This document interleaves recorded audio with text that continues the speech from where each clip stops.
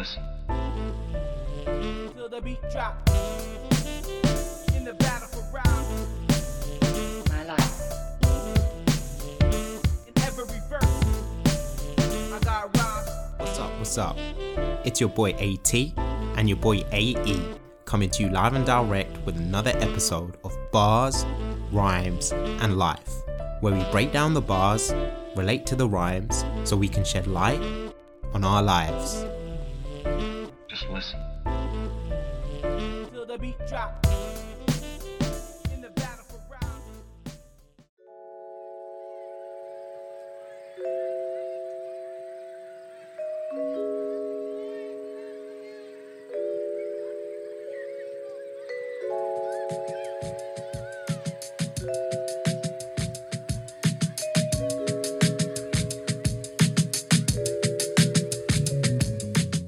Welcome to another episode of Bars, Rhymes and Life. Alan, how you feeling today, my brother? Not too bad.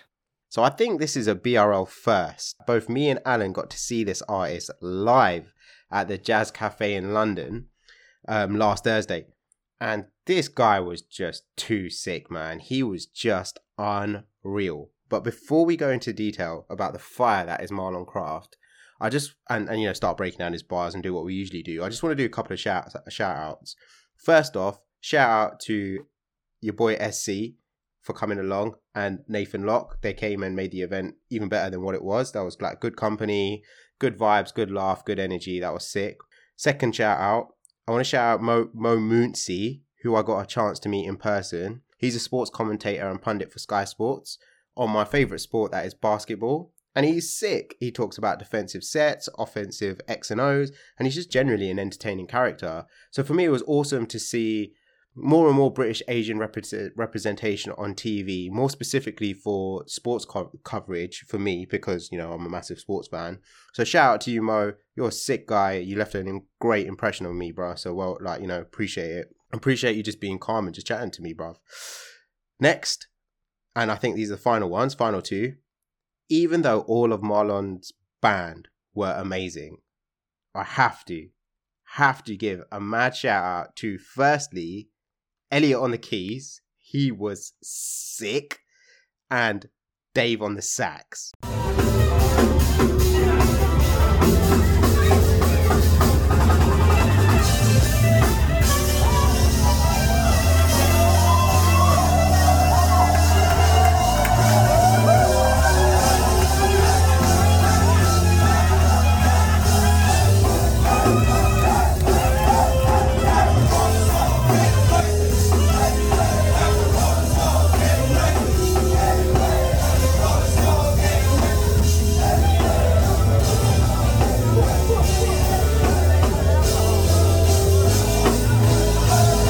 Fucking hell. Dave on the sax. Dave on the sax was sick, bruv. He was madness. And he got the crowd going. So it was just incredible.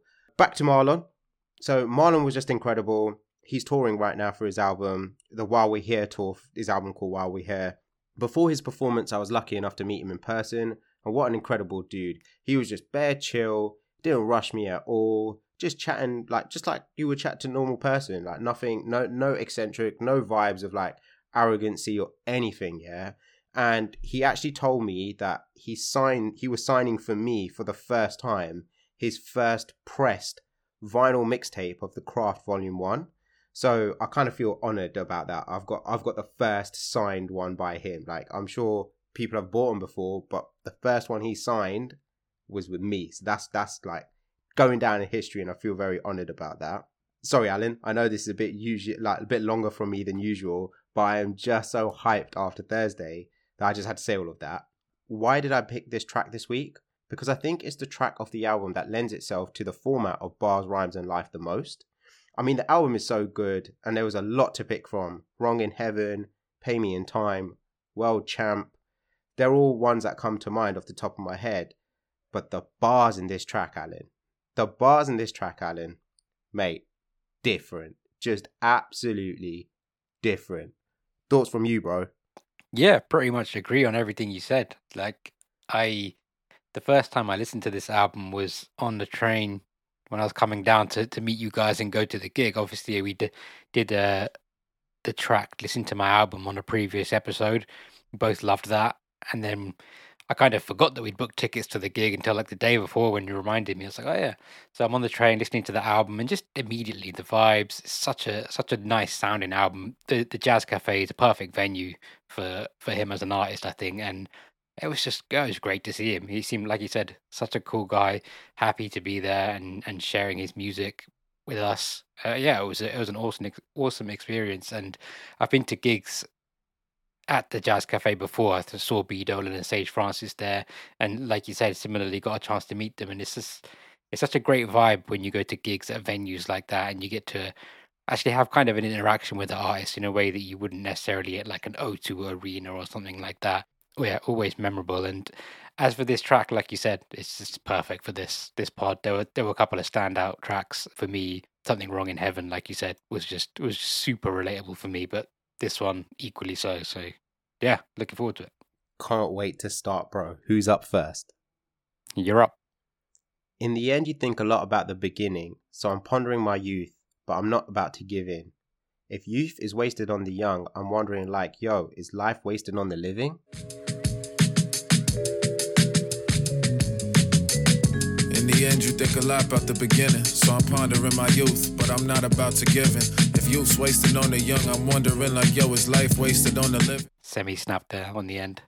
Talk about going deep right at the start of a track, bro. You know what I mean? Like, fucking hell. What an incredible, relatable set of lines. It's true of anything. When you leave school, on your prom night, you think about all the stupid shit that you got up to in the years before and the year before that. When I finally got my degree at uni and you're en route to graduation day and you think about all the good and bad that you've been through those 4 years to get my master's. And in some respects, when we get close to the end of our lives, all there is left for you to do is just reflect on years and years worth of accumulated experiences that you've experienced in your life. So I think about and on the following 2 lines. So I'm pondering my youth, but I'm not about to give in. If youth is wasted on the young, I'm wondering like, yo, is life wasted on the living?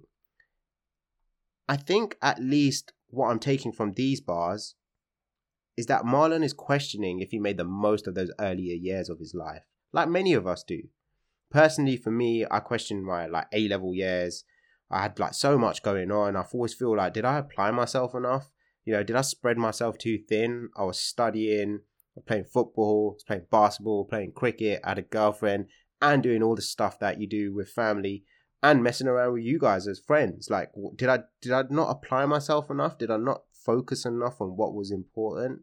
Like, I feel like I'm already learning and already applying from the first 3 lines of this track, which is, Abby, just be more present, bro. Just acknowledge that these real moments and these real experiences, like the one we got to share with Marlon on Thursday, so that when it comes to an end and I think about the beginning, I can think about the beginning with a smile on my face and not feel like my life was just wasted on just living. It's funny. It's so subjective because when you said that, you know, did I work hard enough at school? And I think back and I remember thinking, Abby's just like the most hardworking dude I know. Because I know when me and our boy SC would be out like messing about doing stupid shit, and a lot of the times you would be back studying, and because you were just on it. And it's funny that to you you're thinking, was I studying hard enough? It's just so subjective, isn't it? Mad, bro. It's true. Yeah, I snapped you on the line, youth wasted on the young, it's life wasted on the living. It made me think of what we talked about in the last episode, saying about the ultimate catch-22 about being afraid of nothing but nothingness. And the catch-22 that is, you can only fear non-existence when you exist. So if you could stop the fear by not existing, but in order to do that, you would have to face the very thing that you fear, non-existence. It's just completely impossible. And if you spend a lot of time thinking about stuff like that, it might be fair to say that like your life is wasted. Like you're wasting your life. You're not living it. It reminds me of a line from Full Metal Jacket. He says, "The dead know only one thing: it's better to be alive." Jeez. It's just true, you know, that the saying that you wasted your youth is sort of part nostalgia and it's part hindsight, but you can make up for it if you feel like you need to. You can't make up for a wasted life. Do you know what I mean? Like, you haven't got the time, so yeah, do what you need to do. Mad deep on the first set of lines, bro. It's crazy. You're up again. I'd like to think I'll get to do a lot. We behind the 8 ball, but we don't get the cues a lot. That existential dread makes me hit the snooze a lot. I'd like to think I'll get to do a lot. We behind the 8 ball, but we don't get the cues a lot. That existential dread make me hit the snooze a lot. Bars. And Alan, just to give you that metric, the good old metric that I use with regards to bars, I held S for about 15 seconds. Nice. I think this might be my favorite bar of the track. Just incredible imagery and wordplay here. Visually specific and yet sonically abstract. And I just wanted to share my visualization of this set of lines. Being behind the 8 ball is essentially being at the end of the game, of life, so to speak. Because once you pot the black ball, the game ends in pool, right? But in between the start and the beginning, there are all these other balls that have to be potted or essentially completed or defeated in some way in order to progress to the end of the game. And each ball can represent so many things. Like one ball might be education, another might be poverty, parenthood, mental health, physical health. But so much of the time, as the 8 ball, you have no idea how those things are going to play out and what position you may be in when it comes to the end. You'd be surprised at how much little control you have all over these things, all these functions of life that I've mentioned. Financially, you have no control whether you're going to be born into poverty or not. And that's the difference between having a straight shot or a really difficult one, you know, where the ball's against the cushion and it's like, shit, how am I going to get that in? It's a difficult position to be in.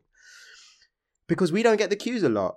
And you have to realize how sick Marlon is being here with his bars, because the word cues is actually being used as a double entendre. The obvious one being the actual pool cue, representing the people of power that push and dictate our day-to-day lives. But the other being the visual cues that we are either blind to or simply just don't understand, to leave us sitting in ignorance. And you know what Cole said about ignorance, right? Ignorance is bliss and innocent is just ignorance before it's introduced to currency and clip. Ignorance is bliss and innocence is just ignorance before it's introduced to currency and clips. The realization of that powerlessness, for some, called the existential dread, can definitely make you feel the snooze a lot and make you just want to give up and say fuck it. So I just think, bars, what an incredible bar, bro. I've never heard anything like it. Yeah, it's so true. And it's like that idea that you might miss out on opportunities. Like that there's something that you might have been able to do that you didn't do. There was a chance for you to you know, sink the black, as it were, but you just didn't do it for some reason. Perhaps because you decided to sleep in because it was all too much that morning. And that's just so relatable. I almost highlighted this rhyme and I didn't, but you know what I was like at school, the amount of days I would hit snooze and just not come into school. And I won't put it all down to existential dread, but it's definitely some of it. It's super relatable. Yeah, facts, man. Absolute facts. Who's next? You're up again. I'm about more than I'm saying, I swear. Nowadays, they got more just to say about my hair. Can't deny that aesthetics was my biggest barrier. We always look before we hear. I'm about more than I'm saying, I swear. Nowadays they got more just to say about my hair. Can't deny that aesthetics was my biggest barrier. We always look before we hear. It's interesting that for most people being part of the BAME community, to achieve a certain level of success in many fields, it's always harder than if you're Caucasian. Just as hard as a Caucasian trying to be a rapper. So he's not wrong when he's saying that aesthetics is his biggest barrier, because M set the bar so high, Alan. Eminem set the bar so high that it's amazing to see Marlon has been on Sway. The fact that Havoc, before he passed, had given Marlon his validation and said that I think Marlon's an incredible artist, and that, you know, Marlon's actually found his lane. Another clever one with regards to this bar is the use of hair, the word hair, like i.e. the hair on his head and hair as in listening to. His last line, we always look before we hear, compounds the second line about the fact that they see his hair grow long now because before he used to have it short, and they talk about that rather than the quality of music. Therefore, we always look before we hear. Bars. Yeah, it's nice. And it's also just the kind of the snap judgments that we make on people. Like you look at someone and you think you know them from looking at them, but how can you? Facts, bro. Absolute facts. Who's next? I'm up. White people of this planet always took before we feared, and we fabricate more reasons to be shook and to be scared. White people of this planet always took before we feared. Then we fabricate more reasons to be shook and to be scared. I just think there's so much truth in this. Fear can be so intoxicating that we almost seek it out. It's the reason why you see these media outlets using fear for like clickbait with their kind of eye-catching headlines. So these people are going to do this to you, this awful thing's going to happen. It works because if you can create a fear of something, then you can offer a solution for it, whether it's real or not. So you say, immigrants are going to destroy the country, but if you vote for me, I'll protect you. You create the fear and then you solve the problem. Or, you publish a YouTube video with like all caps title, "Is the government lying to you about vaccines?" ? Watch my ad-supported content to find out. Like, it doesn't matter how accurate it is or how realistic. It gets the job done. You've got the click, you've got the vote. It does what you intended to do. And it's a shame that there's some aspect of like human nature that fear works so well on us and people exploit that. I always just try to be just a little bit wary of anyone whose primary method of persuasion is fear. If that's the way you're trying to tell me your story, I'm a little bit skeptical. But yeah, it's just a great bar and shows a lot of wisdom, I think. Facts, bro. Absolute facts. Who's next? You're up. Could we just repair? Humans did this, we can undo it. But I don't think we really want to. And the clock's winding down, and to be honest, it'd be tough to, before this shit is uninhabitable. But we must do it, it being try, but it seems to us music is a symphony of lies. Could we just repair? Humans did this, we could undo it. But I don't really think that we want to. And the clock winding down, and to be honest, it'd be tough to before this shit is uninhabitable. But we must do it, it being try. But it seemed to us music is a symphony of lies. Ah, nice. I snapped you on like half of that. I wanted to split this set of lines out, but I thought it would save time and give the listeners get a chance to listen to more of Marlon than me this way. so I thought I'd do it just all in one big bag. Could we just repair? Humans did this, we can undo it. But I don't really think that we want to. So in respect to Marlon's point of view and these bars, I think Marlon is attributing these bars to climate change here in these first three lines. But these lines really hit me, bro. They really, really hit me. These three lines pretty much define, for me, the root of all universal conflict. Like, what person from Ukraine is ever going to forgive Putin? They could just repair, right? They could just repair. When it's all said and done, the war's over, you could just basically swallow your ego, swallow your pride, say what is done, and everything else, and just say, like, let's just repair, let's repair this relationship. But can you blame anyone if they don't really want to? And when you think about someone who's hurt you, that you trust and love, you can just repair. You really can. As much as people think you can't, you can. You can just get over things. But deep down, many of us just don't want to do it. And most things, not everything, most things can be undone. But it takes an insane amount of strength and fortitude that I think most of us just don't have. Me, myself, you know me, man. I'm fucking grudge central, bruv. so I thought this was an incredible set of lines that really, really moved me, because I didn't apply it to what he was talking to. I just sort of applied it to my life, and I was like, whoa, man, there are some things that go down between interpersonal relationships, and you can just write that bar and say, can we just repair? But it's fucking hard, man. Really, really hard. And then my second split was on the line, it being try, but it seems to us that music is a symphony of lies. And what I wanted to say here, Alan, is Marlon calling himself out here? Is Marlon actually calling himself out here? Because when we did the episode on Listen to My Album, we highlighted the bar, nothing reveals the truth more than a fucking lie, and vice versa. Nothing reveals the truth more than a fucking lie, and vice versa. So if music is a symphony of lies, through his music, is he revealing his own truths? I don't know, man. But bars nonetheless. I mean, it kind of sounds like, right? He's being kind of reflective about music and like the power of it, perhaps, and what it can and what it can't do. It makes me think of the Sage Francis line. He's talking about reading a prayer in church, and he says it was self-serving, just like this is, in referring to the song that he's doing right now. It's self-reflective, and it's really interesting line.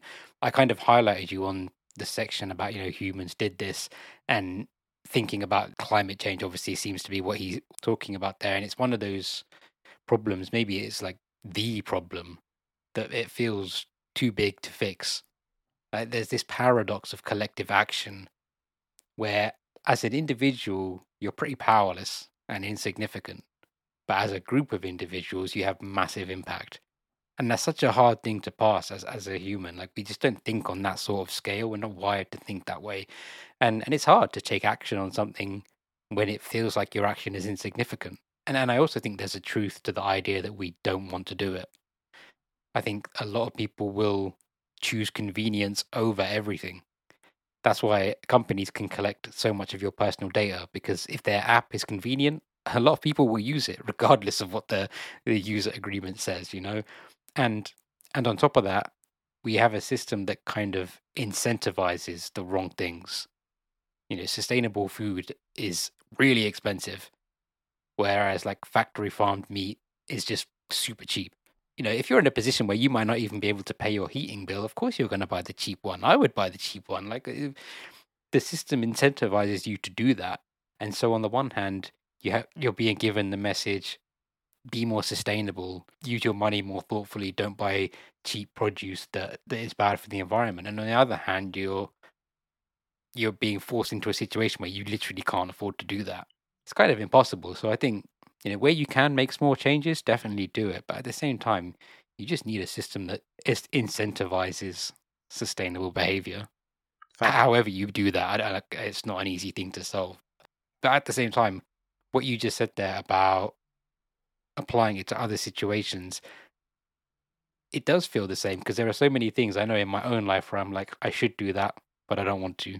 Whether it's like your own personal like development or any of the things, and you can convince yourself that I don't need to do it right now. It's a really relatable feeling when you're like, I should do that, don't want to. Bars, man. I told you, this guy's the truth in the fire, man. We called it, almost about half a year ago when we did the episode on Listen to My Album. So we know, man. And if you know, you know, isn't it? Who's next? You're up. All I wanted was some cool grey 11s. Need that patent leather for the weather change. Now I got them shits before they came out, but I look outside and the weather's rain. All I wanted was some cool grey 11s. Need that patent leather for the weather change.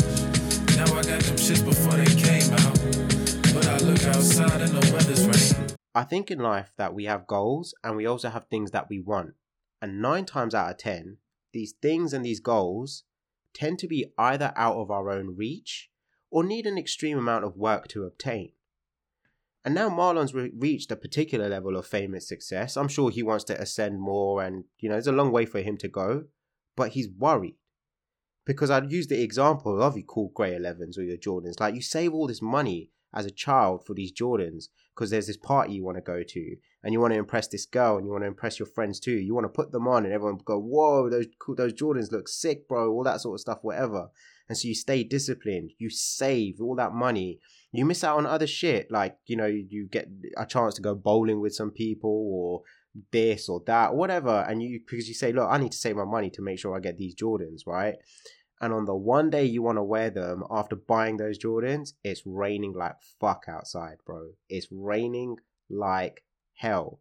What do? Do you wear them and fuck them up with the hope that people will still hype you and be impressed? But if you think about it, they're going to be ruined, right? They're just going to be fucked after walking in the rain with them, right? Or do you not wear them in fear that you might damage them? And now all that effort feels worthless. And no truer artist has put time and dedication to their craft, no pun intended, than this guy. He seems to have like really worked on his bars. He's worked on his writing. He's worked on his musicality. He's worked hard. All these artists do. No one comes up on a come up without putting a shitload of effort in. It feels like he's on the cusp of bigger things, but he's worried because he might lose himself in the magnitude that of all of that it presents for his future. Once you start getting loads of money, once you start getting Jordans before they even come out, it's like, do you lose yourself, your identity, who you were, that strength and that come up? Do you lose all of that? And I just think it's very perceptive of Marlon to be able to be aware of that and, you know, put that on his music. Now, only time will tell. And maybe one day he might be able to let us know live from the end of the world that, you know, it didn't affect him and, you know, he's good. And I wish that he's good because I've met him in person now and I wish nothing but love and success for this dude, bro. Yeah, 100%, man. It makes me think of the Kendrick line. At 27, my biggest fear was losing it all. At 27, my biggest fear was losing it all. Scared to spend money, had me sleeping from hard to hard. Facts, man. Like, you get the thing you finally wanted, but what if it doesn't do what you thought it was going to do, or what if you're too scared to even touch it now because you got it and you don't want to lose it? Yeah, absolute bars, man. Great track. Unbelievable track. Nothing but love to Marlon Craft. Nothing but love to all of Marlon Craft's fans. Nothing but love to all the BRL listeners out there. Nothing but love to you, Alan. One. Peace.